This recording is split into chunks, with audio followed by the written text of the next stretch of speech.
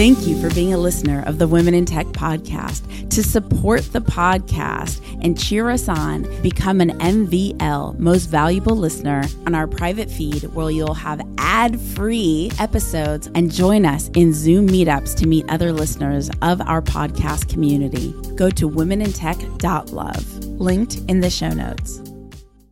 You can't just kind of pick a general field that you want to make a difference in. It's got to be, what are you passionate about? And from there, what's the difference I can make within that subject? 3, 2, 1. My name's Espree Devora, host of the Women in Tech Show. The show means a lot to me. The reason why I wanted to create the Women in Tech Show is I wanted to create a positive piece of content, something where people can listen and say, if she can do it, so can I. I am Mike Veldhuis, business owner of the Dutch IT company Nalta and podcaster from the Netherlands. I just love the Women in Tech podcast by the talented Espree Devora. It's made with passion and creativity. It gives insight into the world of inspirational women from all around the globe, but most of all, it's fun to listen to. Espree Devora truly is the girl who gets it done.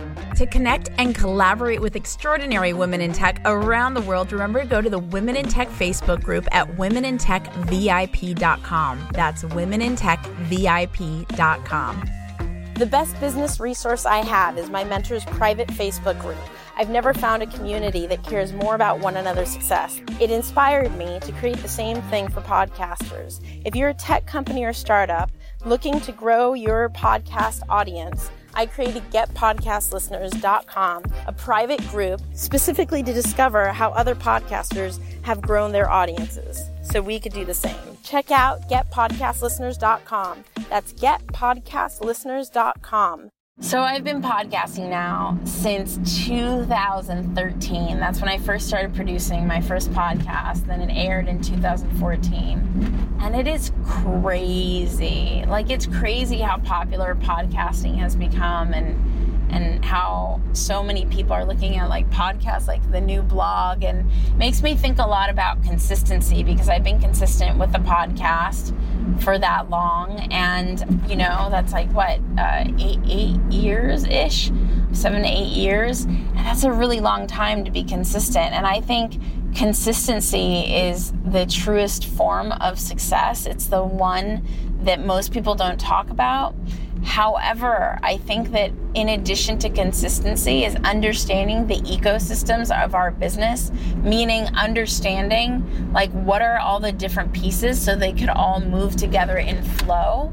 Because if we're only being consistent, but we're not doing all the pieces that are needed to make the whole car run, if we're only taking care of fixing one specific area of the car, then the car can't drive, right?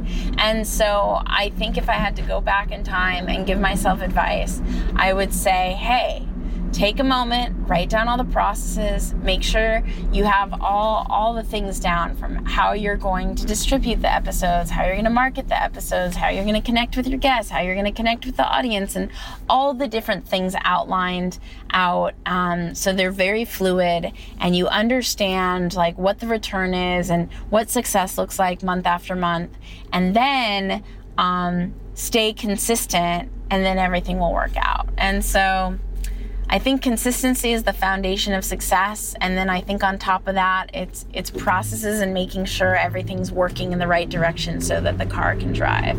Speaking of car, I'm driving home right now. So that's the sounds that you hear. Right? Enjoy the next episode.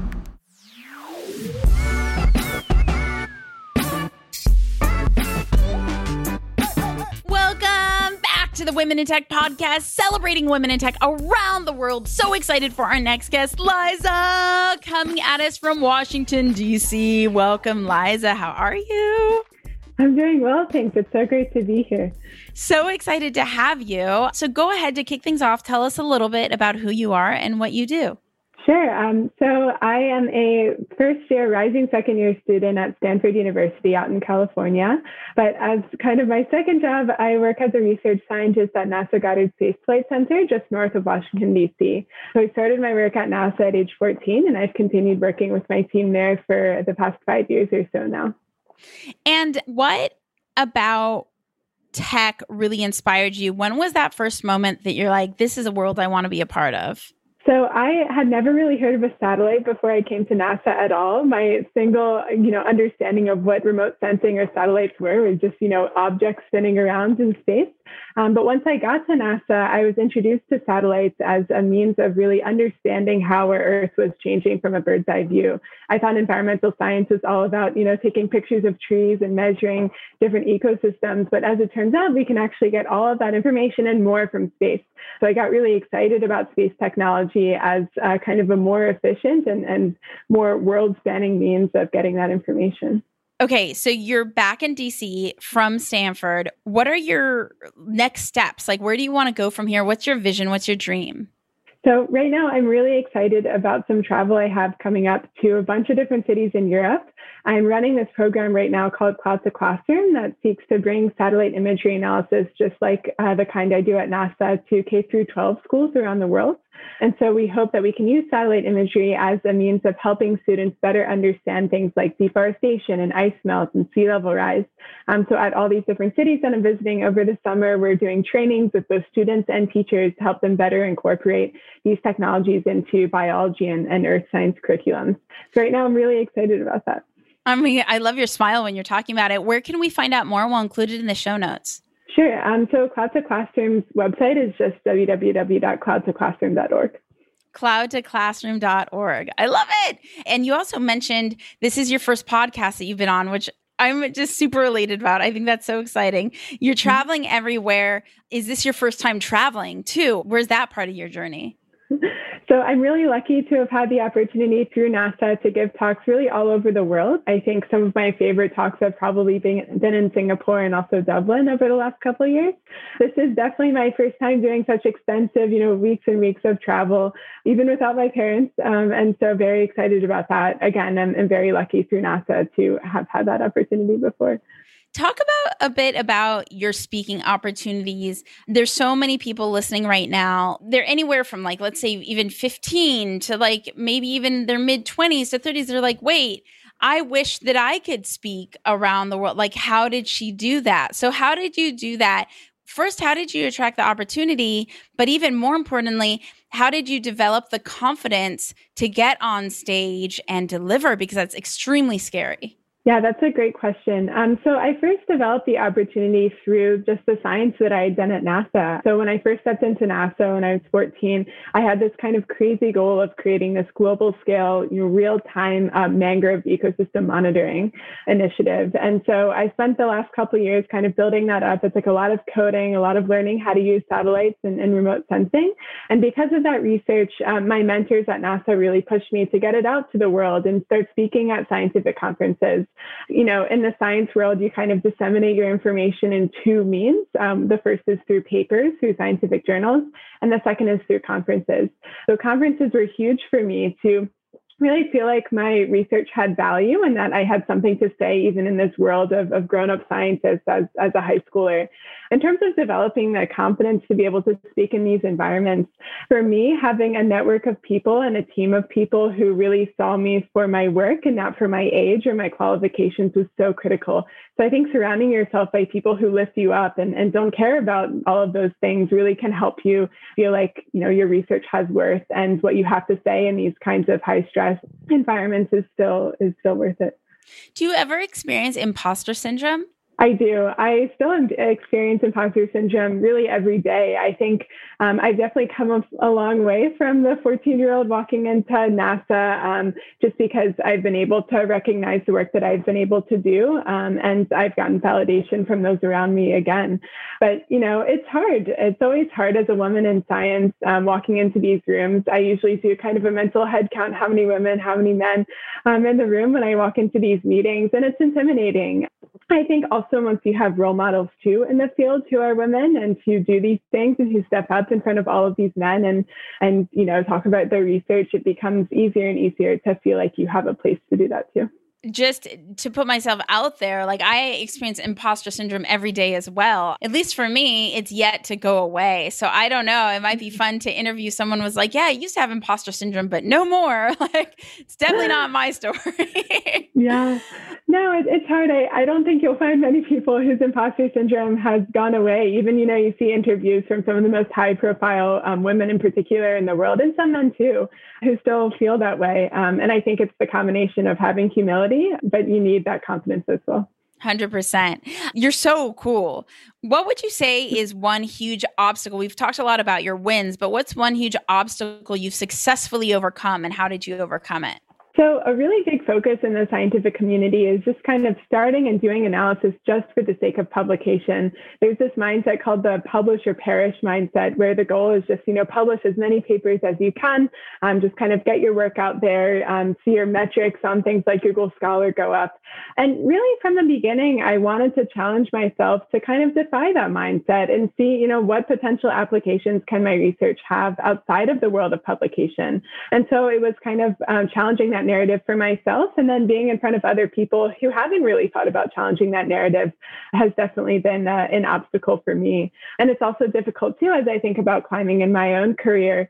How do you do that if you don't just want to publish papers all the time? It's a big question, and it's one that I think the whole scientific community is still kind of grappling with, but I think we're definitely moving in the right direction. I think showing your work and remembering you don't have to be perfect along the way. There's this great book, it's called Show Your Work, but it's so important to share your work throughout your journey, even though we all feel like we're not perfect or we don't know enough.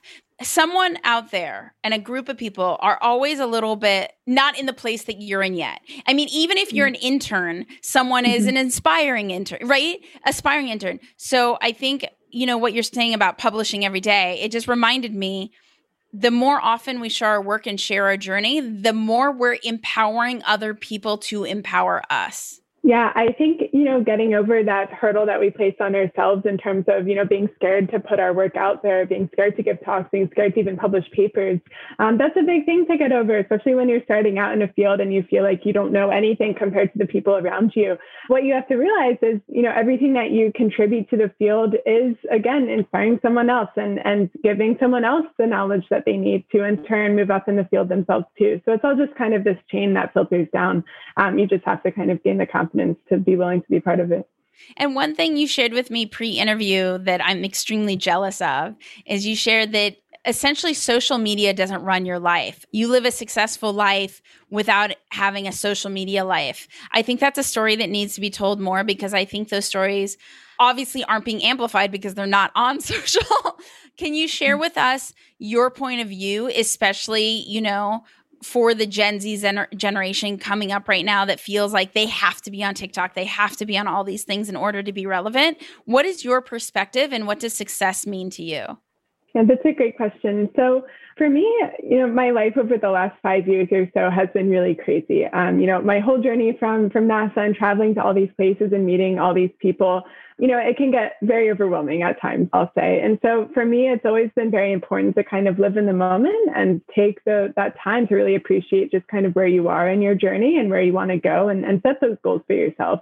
And for me, I think, social media is difficult because in those moments that you have of boredom, when you're just sitting on a plane or in a train or in a car, your immediate kind of inclination is just to go on social media and post something or look at other people's posts. And the problem is that takes away your opportunity to live in the moment and to appreciate your journey. And so, social media for me has never been something that I've been inclined to make a primary part of my presentation, of my research. I think there are other ways that I'm able to get my work out there. And in the end, for me, it's never been really about the publicity. I'm not, seeing my face on something doesn't really give me as much joy as, seeing actually a viable impact that I'm making with my work. And I recognize that that's different for everyone. And some people, social media is great for validation. And if that's the way that you're going to gain the confidence, then that's perfect. You have to do what works for you. But for me, what has worked is just kind of living in the moment, taking those experiences and really just appreciating where I am and the ultimate goal of my work in the end. This may seem like an obvious answer, but I want to ask the question anyway, because I think that emotionally it doesn't feel obvious for us anymore as a culture. Do you confidently believe that we all can be successful without social media? I would say it depends what your definition of success is. I believe I found success through the work that I've done without social media, just in the sense that, I have directly made an impact in the field of environmental sciences and through the connections that I've made at conferences.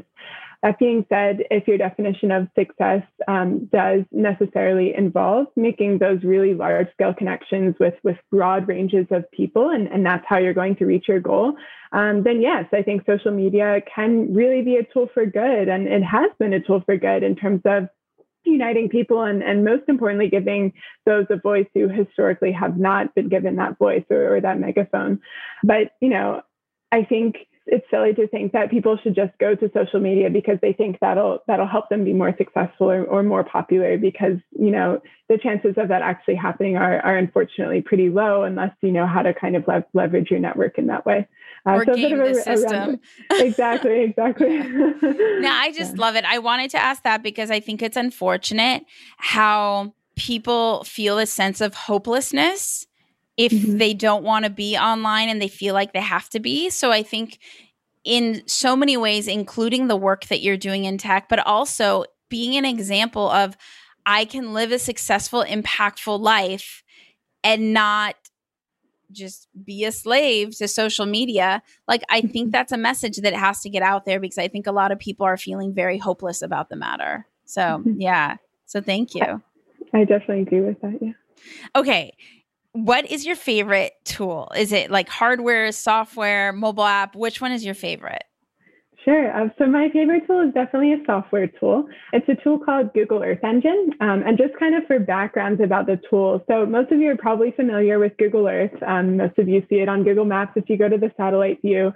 But what Google Earth Engine enables you to do is actually kind of go to the back end of Google Earth and actually see and analyze all of the satellite imagery from space that's used to create those images that you see on your phone or on your computer when you look at Earth and all of its land masses.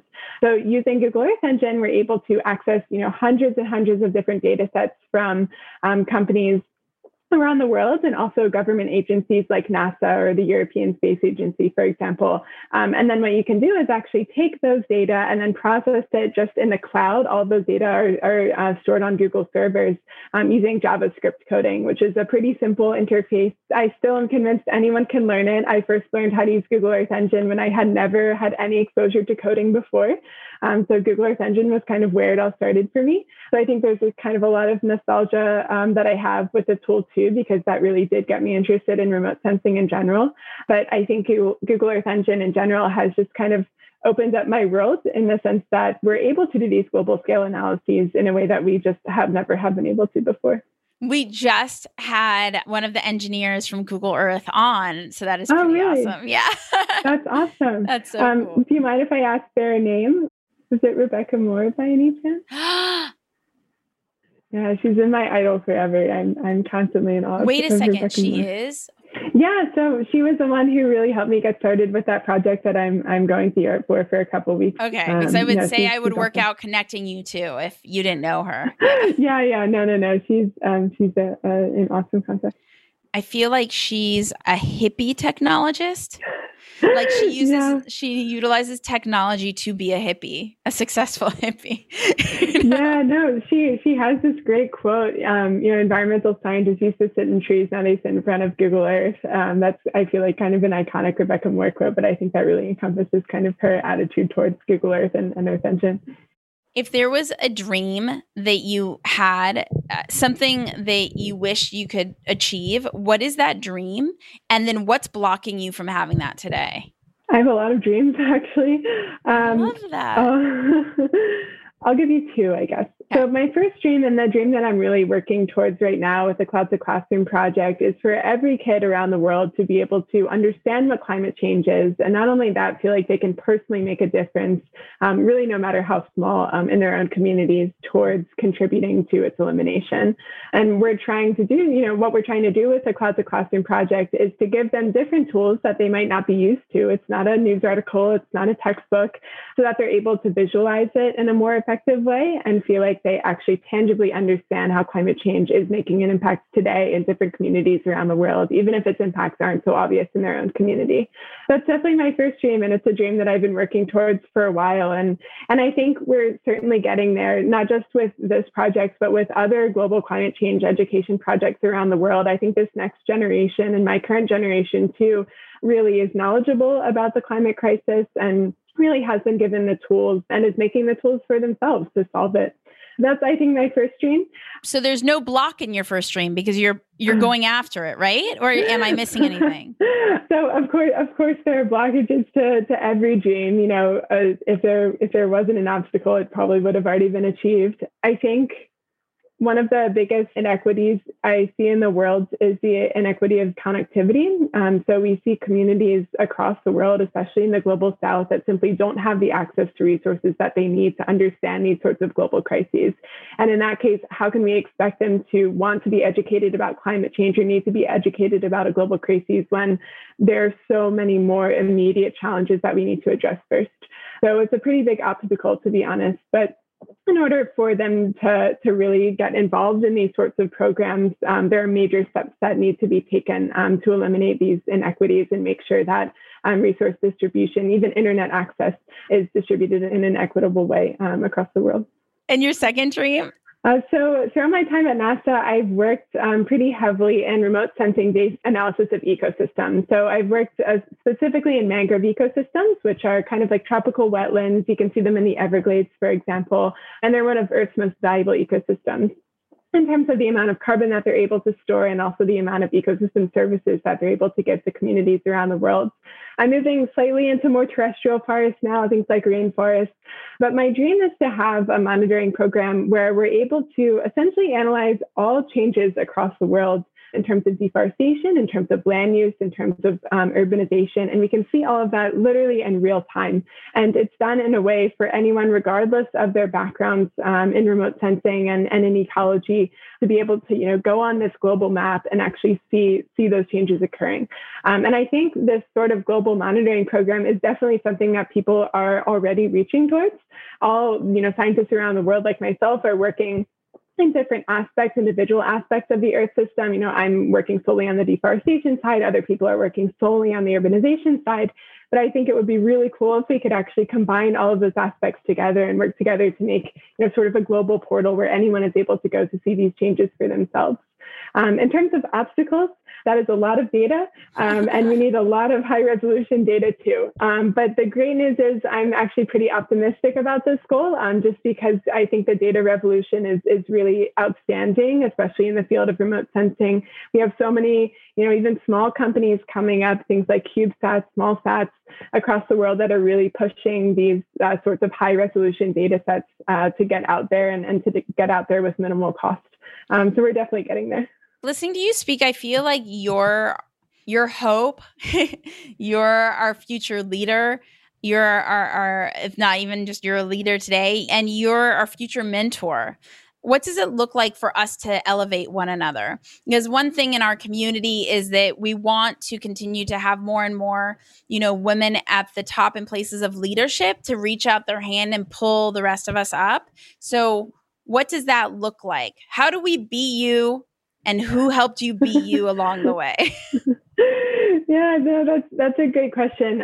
So I'll give you two excellent mentorship examples. So my primary mentor right now is someone named Dr. Lola Fatoyinbo, and I would definitely recommend you should host her on this podcast too. She's amazing. Down. So she was the one who, when I was 14 years old and first coming into NASA, she was the one who took that initial chance on me and said, you don't know anything about remote sensing. You've never really heard of a mangrove before, but come in, you can help us. And you can eventually start your own projects. And so Lola is just incredible because, I can give her the craziest ideas in the world and she'll say, okay, go do it. Here are the resources that I have. Here are the resources that you have. And let's pull them and let's actually make that change in whatever way you want. And she's also been so instrumental too in terms of doing something that I think isn't so obvious for mentors, and that's being flexible and being okay with my exploring other interests within the field of Earth systems and even completely outside as well. She's been encouraging me throughout my time at college to, try out different subjects, try out different mentors and speak to different professors out at Stanford, not involved with NASA at all. And I think that's such a valuable thing for a mentor to be able to do, to recognize that in order for your mentee to grow, they also have to have those other experiences, which they can in turn bring back and enrich their work with the mentor themselves. So, I can't say enough about Lola. She's incredible. And then I'll also bring up, another mentor that I've had really since the beginning, and that's Dr. David Lagomasino, who's now a professor at East Carolina University. And David is also amazing, mostly, because he was the one who, from the very beginning, sat down with me for just hours and hours and hours, every single week. He actually drove me back and forth from the main gate at Goddard Space Flight Center because I couldn't drive yet for several years.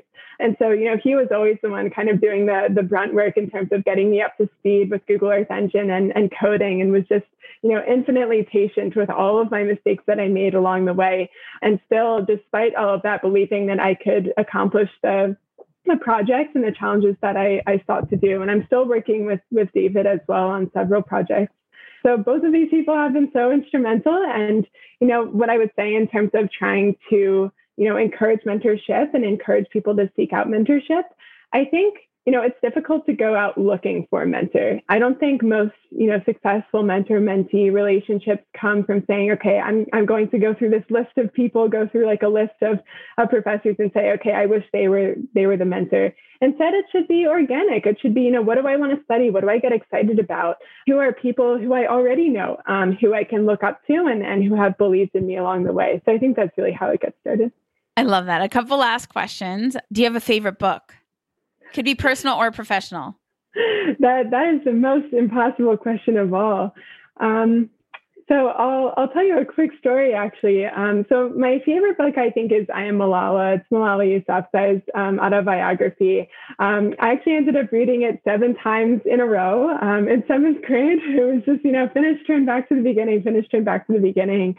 And I developed, I would say, probably an obsession with just, making a difference in the world. I just wanted to make the impact in the world that Malala and other figures like her have had.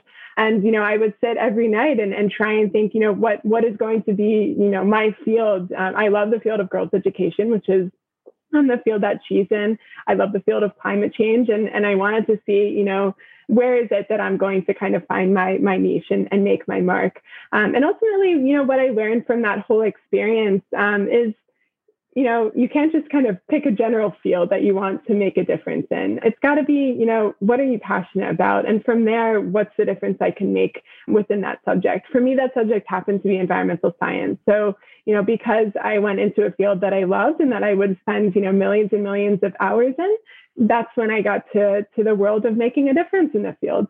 And so, I think that book was quite influential for me for starting out that train of thought and for getting there for myself.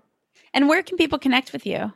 So you can connect with me. I really encourage you to just send me an email. So my email is lizagold@stanford.edu. I'm sure it can be sent out after the show. And yeah, I think for me, actually cold emailing professors and cold emailing people at NASA and heads of initiatives has been one of my most successful ways of starting projects.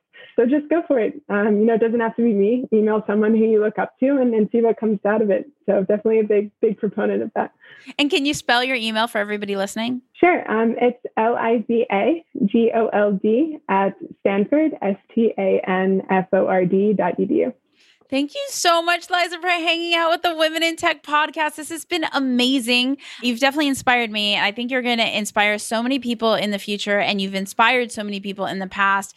You're truly extraordinary, absolutely envious of your detached way of living from social.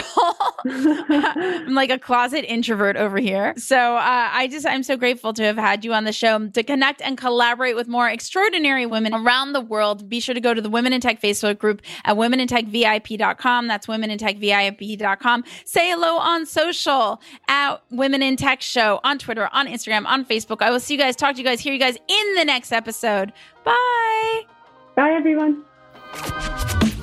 Hi, everyone. My name is Liza Goldberg. I'm a student at Stanford University and a research scientist at NASA Goddard Space Flight Center. And at NASA, I use satellites to monitor global changes in tropical forests. I'm based in Washington, D.C. You're listening to Women in Tech.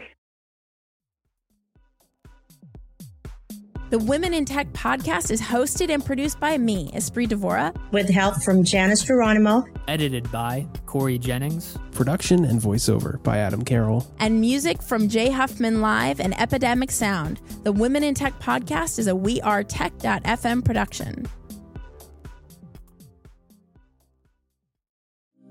Thank you for being a listener of the Women in Tech podcast. To support the podcast and cheer us on, become an MVL, Most Valuable Listener, go to womenintech.love, linked in the show notes.